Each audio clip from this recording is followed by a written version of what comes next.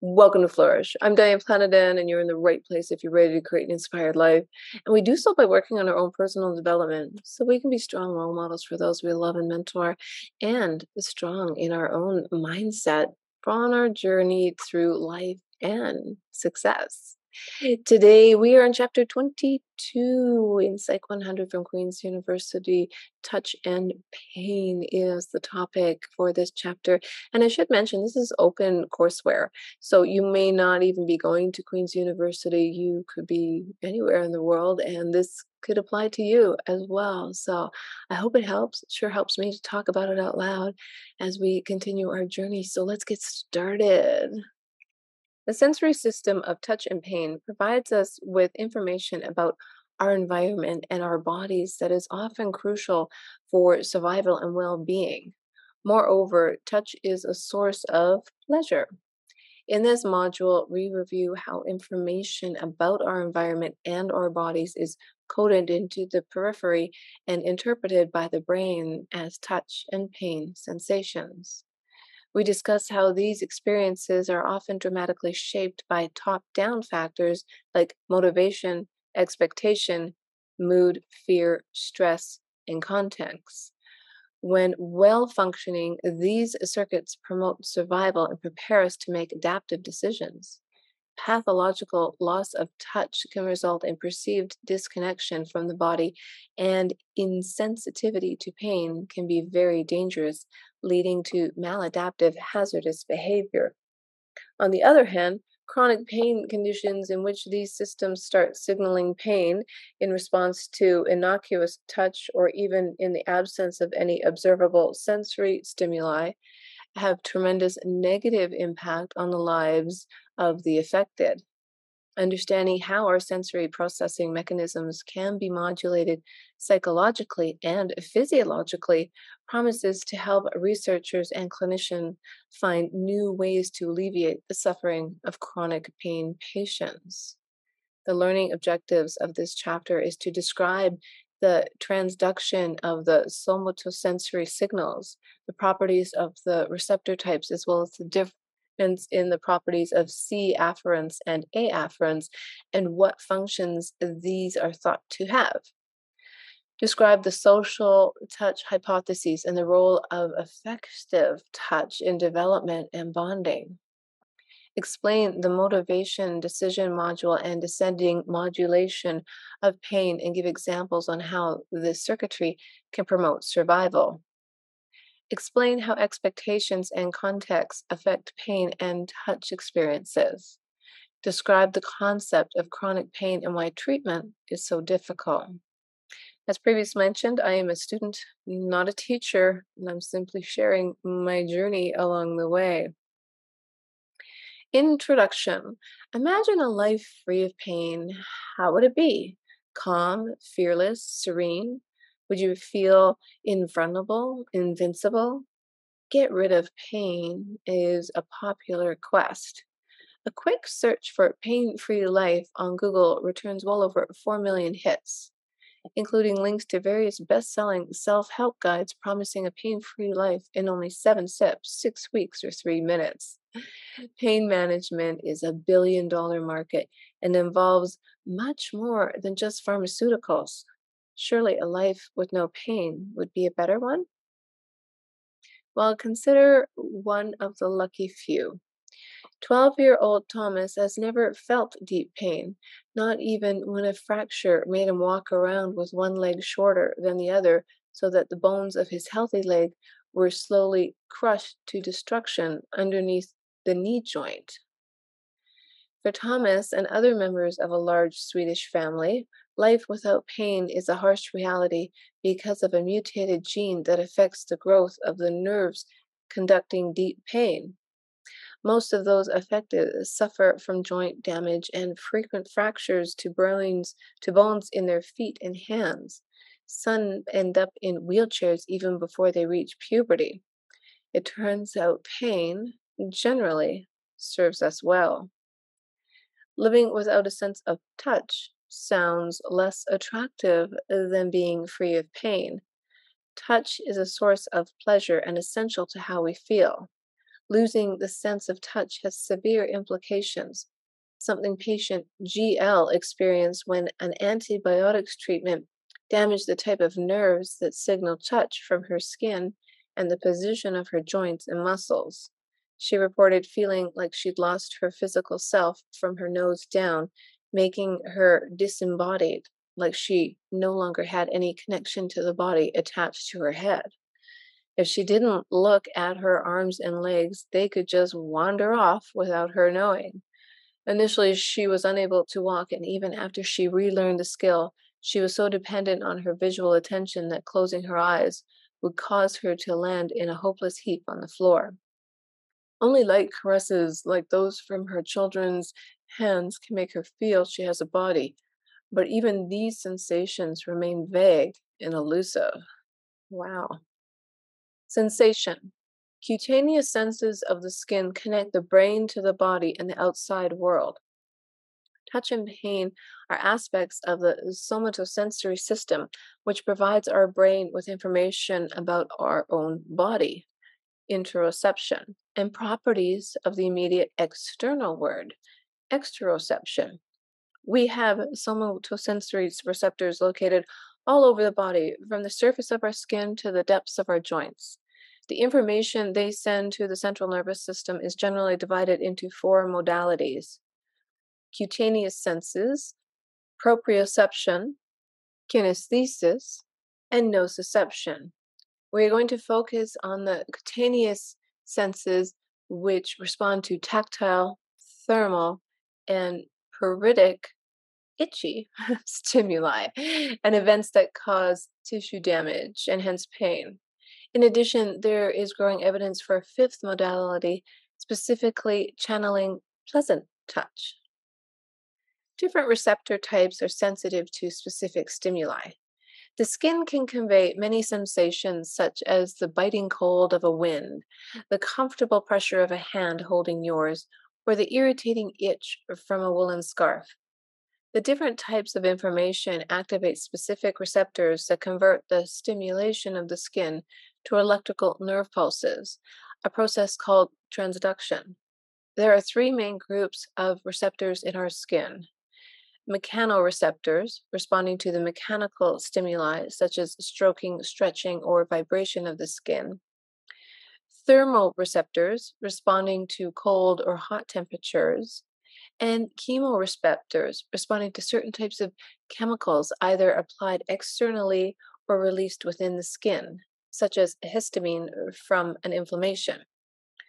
For an overview of the different receptor types and their properties, they have a nice box one chart. The experience of pain usually starts with activation of nociceptors, receptors that fire specifically to potentially tissue damaging stimuli. Most of the nociceptors are subtypes of either chemoreceptors or mechanoreceptors.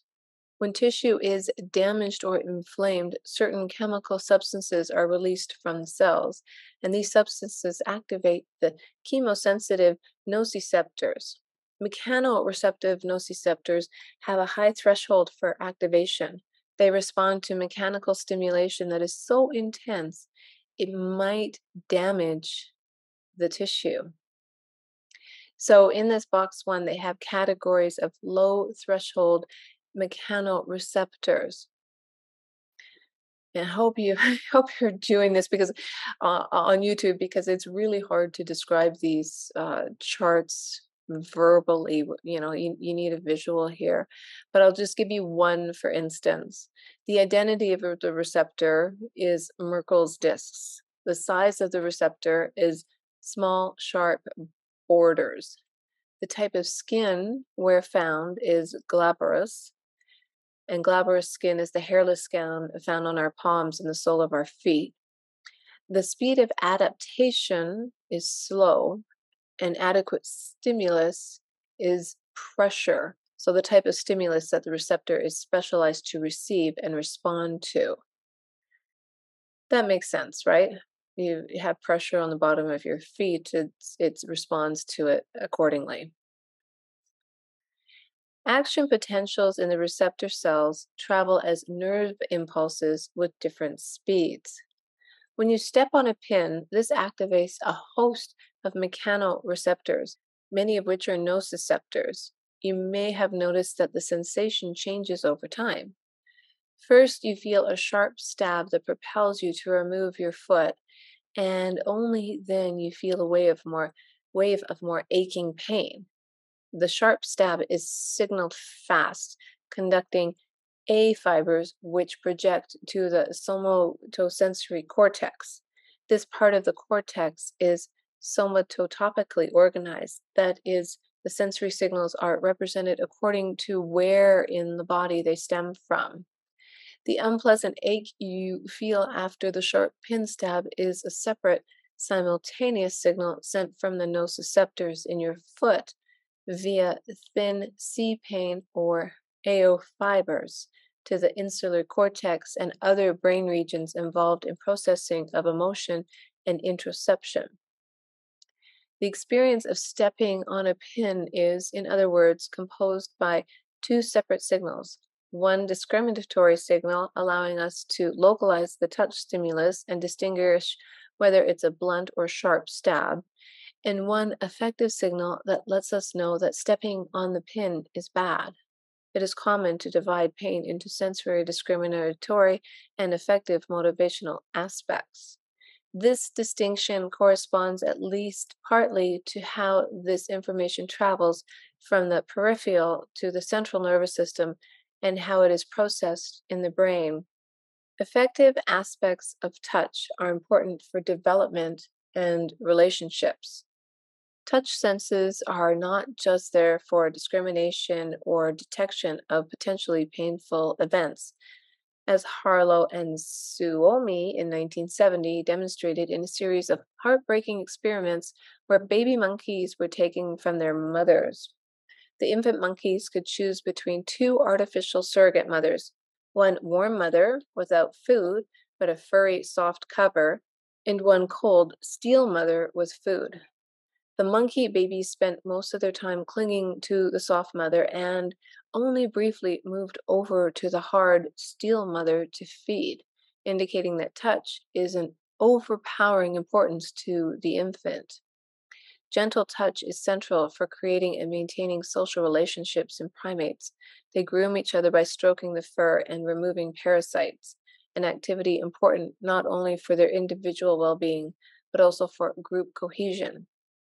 Although people don't groom each other in the same way, gentle touch is important for us too. The sense of touch is the first to develop while one is in the womb, and human infants crave touch from the moment they're born. From studies of human orphans, we know that touch is also crucial for human development. In Romanian orphanages where the babies were fed but not given regular attention or physical contact, the children suffered cognitive and neural development delay. Physical contact helps a crying baby calm down, and the soothing touch of a mother gives to her child is thought to reduce the levels of stress hormones such as cortisol. High levels of cortisol have negative effects on neural development, and they can even lead to cell loss. Thus, stress reduction through hugs and caresses might be important not only for children's well being, but also for the development of the infant brain. The skin senses are similar across species, likely reflecting the evolutionary advantage of being able to tell what is touching you, where it's happening, and whether or not it's likely to cause tissue damage. An intriguing line of touch research suggests that humans, cats, and other animals have a special evolutionary preserved system that promotes gentle touch because it carries social and emotional significance. On a peripheral level, this system consists of subtype C fibers that respond not to painful stimuli, but rather to gentle stroking touch called C tactile fibers. The firing rate of the C tactile fibers correlates closely with how pleasant the stroking feels, suggesting they are coding specifically for the gentle caresses, typical of social affiliative touch. This finding has led to the social touch hypothesis, which proposes that C tactile fibers form a system for touch perceptions that supports social bonding. The discovery of C tactile systems suggests that touch is organized in a similar way to pain. Fast conducting A fibers contribute to sensory discriminatory aspects, while thin C fibers contribute to affective motivational aspects.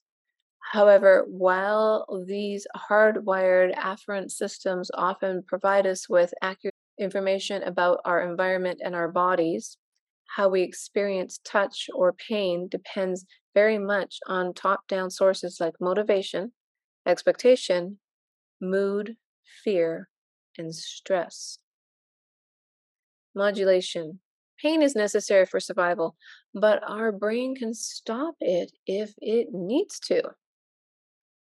In April 2003, the climber Aaron Ralston found himself at the floor of Blue John Canyon in Utah, forced to make an appalling choice: face a slow but certain death or amputate his right arm.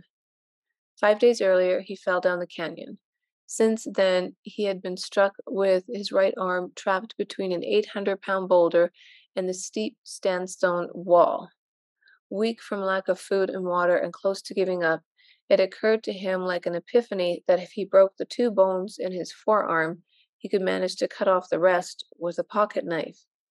The thought of freeing himself and surviving made him so excited, he spent the next 40 minutes completely engrossed in the task, first snapping his bones using his body as a lever, then sticking his fingers into the arm, pinching bundles of muscle fibers and severing them one by one, before cutting the blue arteries and the pale noodle-like nerves.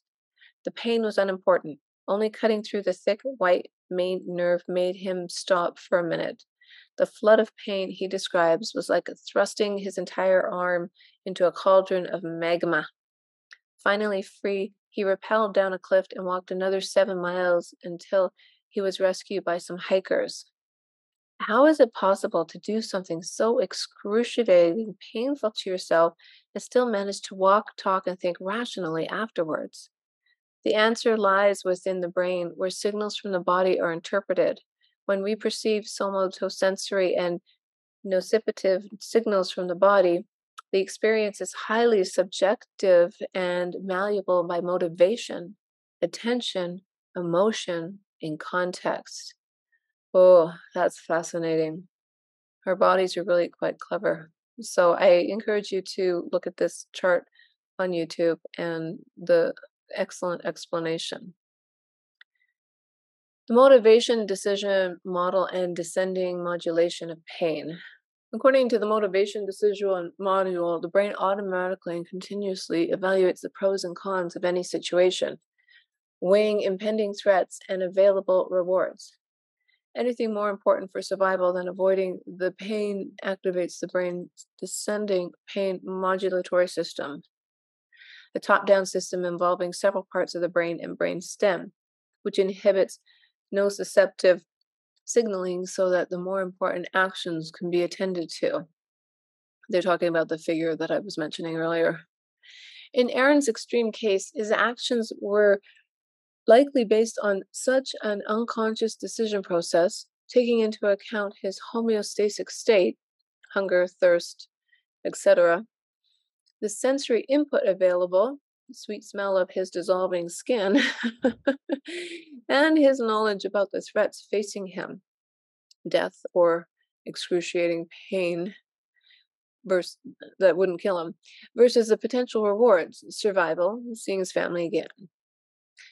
Aaron's story illustrates the evolutionary advantage to being able to shut off pain.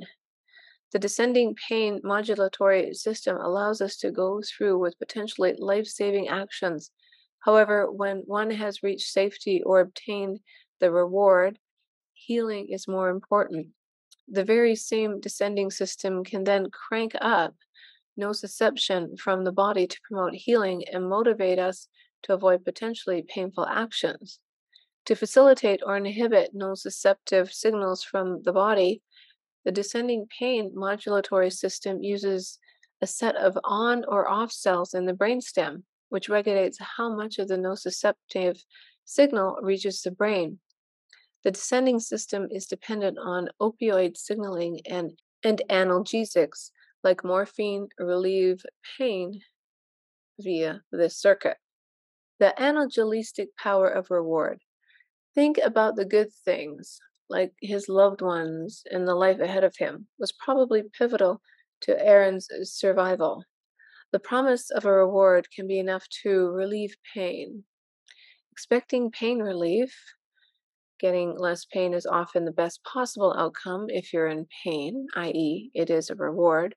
For medical treatment, contributes to the placebo effect, where pain relief is due to at least partly your brain's descending modulation circuit, and such relief depends on the brain's own opioid system.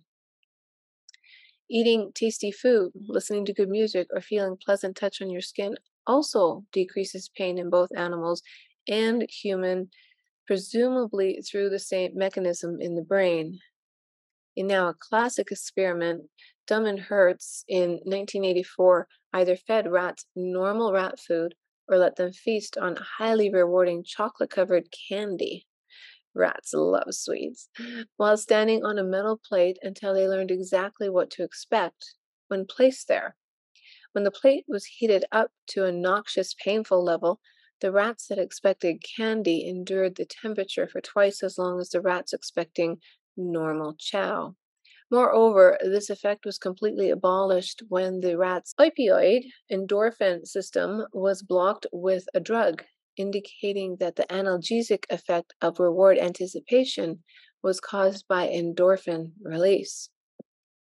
For Aaron the climber, both the stress from knowing that death was impending and the anticipation of the reward it would be to survive probably flooded his brain with endorphins, contributing to the wave of excitement and euphoria he experienced while he carried out the amputation, like a 5-year-old unleashed on his Christmas presents.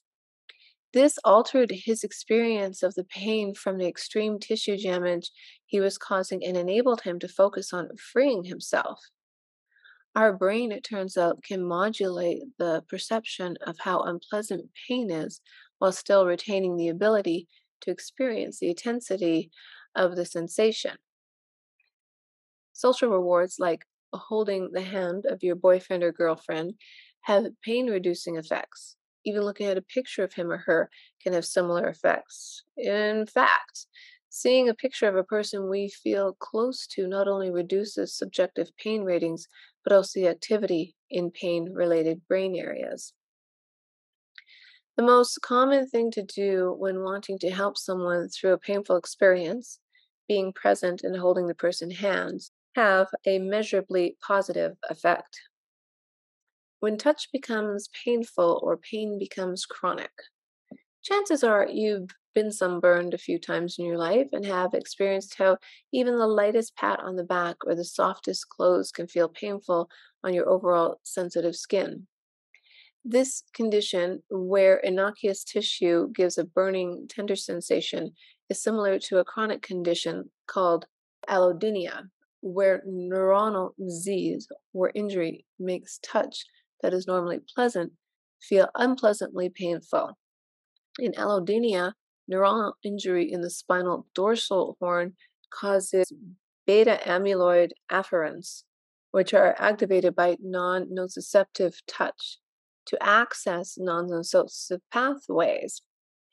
The result is that even gentle touch is interpreted by the brain as painful, while an acute pain response to noxious stimuli have a vital protective function. Allodynia and other chronic pain conditions constitute a tremendous source of unnecessary suffering that affects millions of people.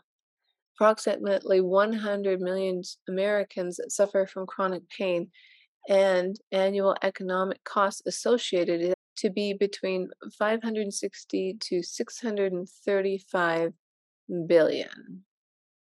Chronic pain conditions are highly diverse and they can involve changes on peripheral, spinal, central, and psychological levels.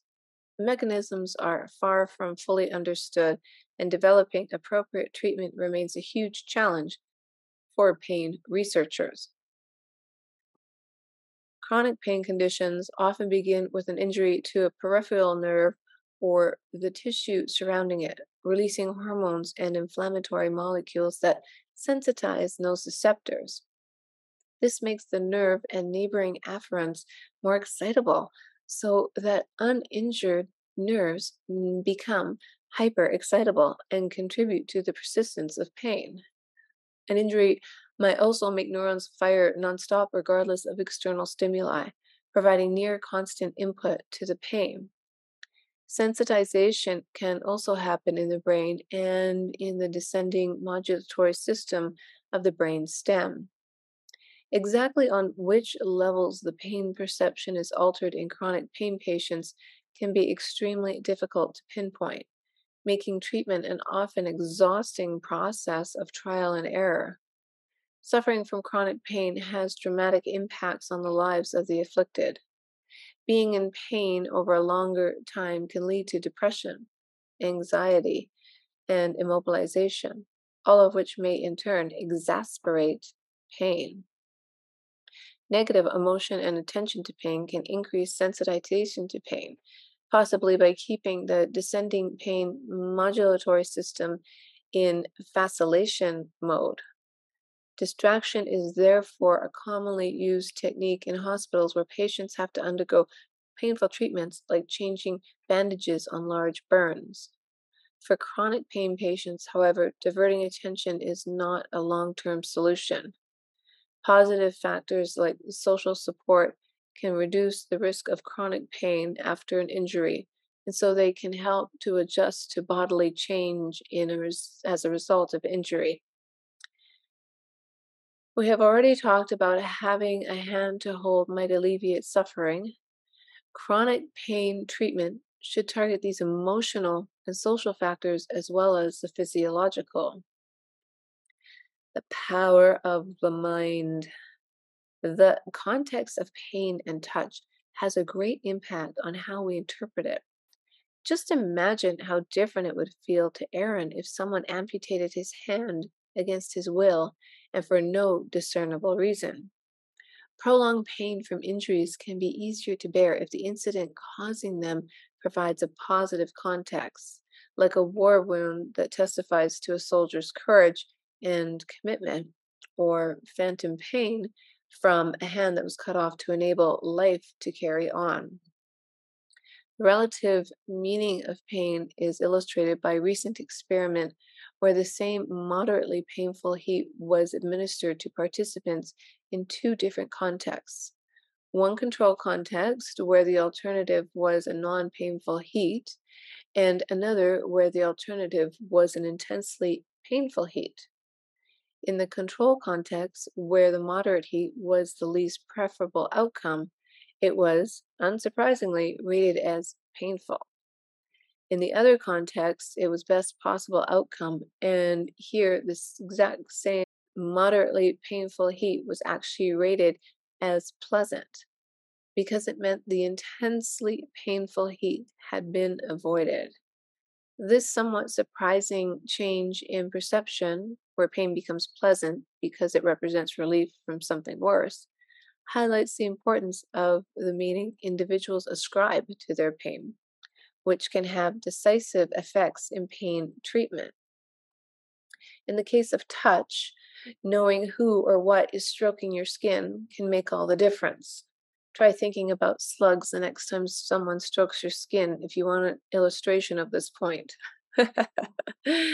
In a recent study, a group of heterosexual males were told that they were about to receive sensual caresses on the leg by either a male experimenter or an attractive female experimenter. The study participants could not see who was touching them, although it was always the female experimenter who performed the caresses. The heterosexual males rated the otherwise pleasant sensual caresses as clearly unpleasant when they believed the male experimenter did it. Moreover, brain responses to the male touch in the somatosensory cortex were reduced, exemplifying how top down regulation of touch resembles top down pain inhibition.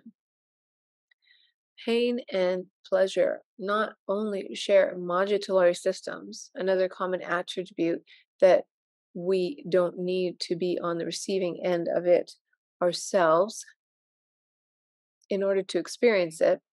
How did you feel when you read about Aaron cutting through his own tissue or Thomas destroying his own bones unknowingly? Did you cringe? It's quite likely that some of your brain areas processing affective aspects of pain were active, even though the nociceptors in your skin and deep tissues were not firing. Pain can be experienced vicariously, as can itch, pleasurable touch, and other sensations. Tanya Singer and her colleagues found in an fMRI study that some of the same brain areas that were activated when participants felt pain on their own skin were also active when they were giving a signal that a loved one was feeling pain. Those who were most empathetic also showed the largest brain responses. A similar effect found for pleasurable touch. The posterior insula of participants watching videos of someone else's arm being gently stroked shows the same activations as if they were receiving the touch themselves. In summary, sensory experiences connect us to the people around us, to the rest of the world, and to our own bodies. Pleasant or unpleasant, they're part of being human. In this module, we have seen how being able to inhibit pain responses is central to our survival. And in cases like that of climber Aaron Ralston, yikes, I felt his pain, that ability can allow us to do extreme things. We have also seen how important the ability to feel pain is to our health, illustrated by young Thomas, who keeps injuring himself because he simply doesn't notice pain. While Thomas has to learn to avoid harmful activities without the sensory input that normally guides us, GL has had to learn how to keep approaching and move about in the world she can hardly feel at all, with a body that is practically disconnected from her awareness.